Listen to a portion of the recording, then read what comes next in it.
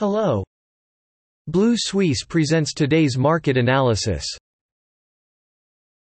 Capital Markets Overview. European stock markets approached their historical highs on Thursday.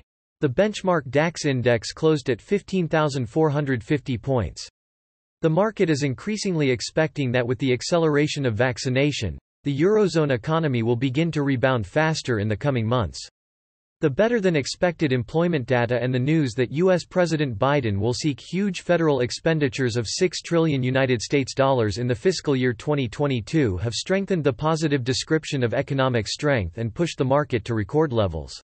As the European Central Bank, ECB, argues that any increase in price pressure will be temporary, investors seem to be less worried about reductions.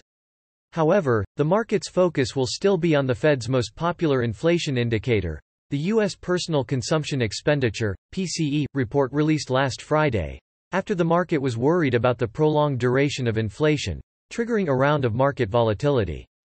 FTSE MIB index showed an impressive rebound, closing at 25,056 points, an increase of 1.1%, which is the highest level since February 20, 2020. Supported by strong demand from Italian industrial stocks and banking stocks, the Milan index outperformed its European counterparts, promising due to mergers and acquisitions and industry consolidation. Italian oil stocks are also one of the best-performing stocks in the index, namely Tenaris rose 2.8%, and Sapim rose 1.7%. In terms of data, the confidence index of traders digesting Italian economic entities was better than expected. In May, business confidence reached a three-year high of 110.2. While consumer optimism rose to a high of 110.6 before the pandemic. In local news, the Italian government appointed Dario Scannappico, vice president of the European Investment Bank, as the new president of the National Bank CDP. The London stock market closed mostly in red on Thursday, and the benchmark FTSE 100 index closed at around 7,020 points, affected by the sell-off of the utilities and healthcare sectors.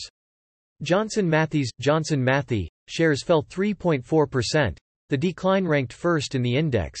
The second biggest loser is the Imperial Brands share price. However, this weakness contrasts with the bullish sentiment across Europe, and investors expect the Eurozone to reopen substantially in the coming months. The benchmark stock index in the Asia-Pacific region was mixed on Thursday, as investors continued to pay attention to rising inflation and tightening monetary policy. At the same time, even though tensions still existed during the Biden administration, when the two trade leaders spoke for the first time, traders were still paying close attention to U.S.-China relations. The top White House official in charge of Asian affairs stated that the United States is entering a period of fierce competition with China. In terms of data, due to the high commodity prices and the weak performance of the consumer goods industry, the profit growth of Chinese industrial enterprises slowed down in April. The Shanghai Composite Index performed best, plus 0.4% at 3,609 points.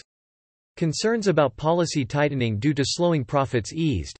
The Nikkei 225 index fell 0.3% to 28,549 points.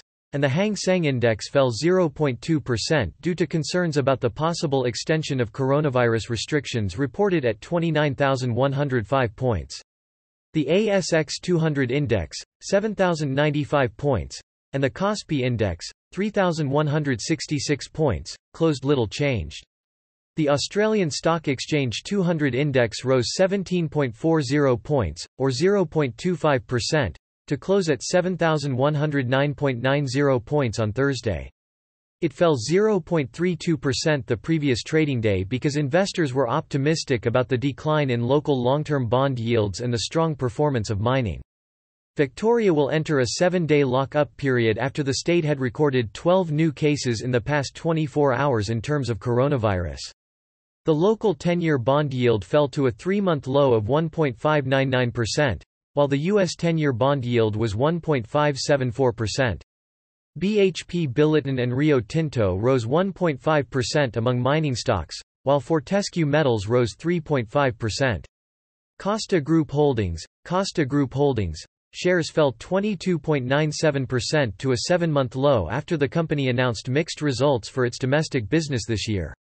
In terms of data, in the 3 months ending in March, total new capital expenditure increased by 6.3% month-on-month, the largest increase in the past 10 years. That is all for today. Visit Blue Suisse website for more analysis for free. See you tomorrow.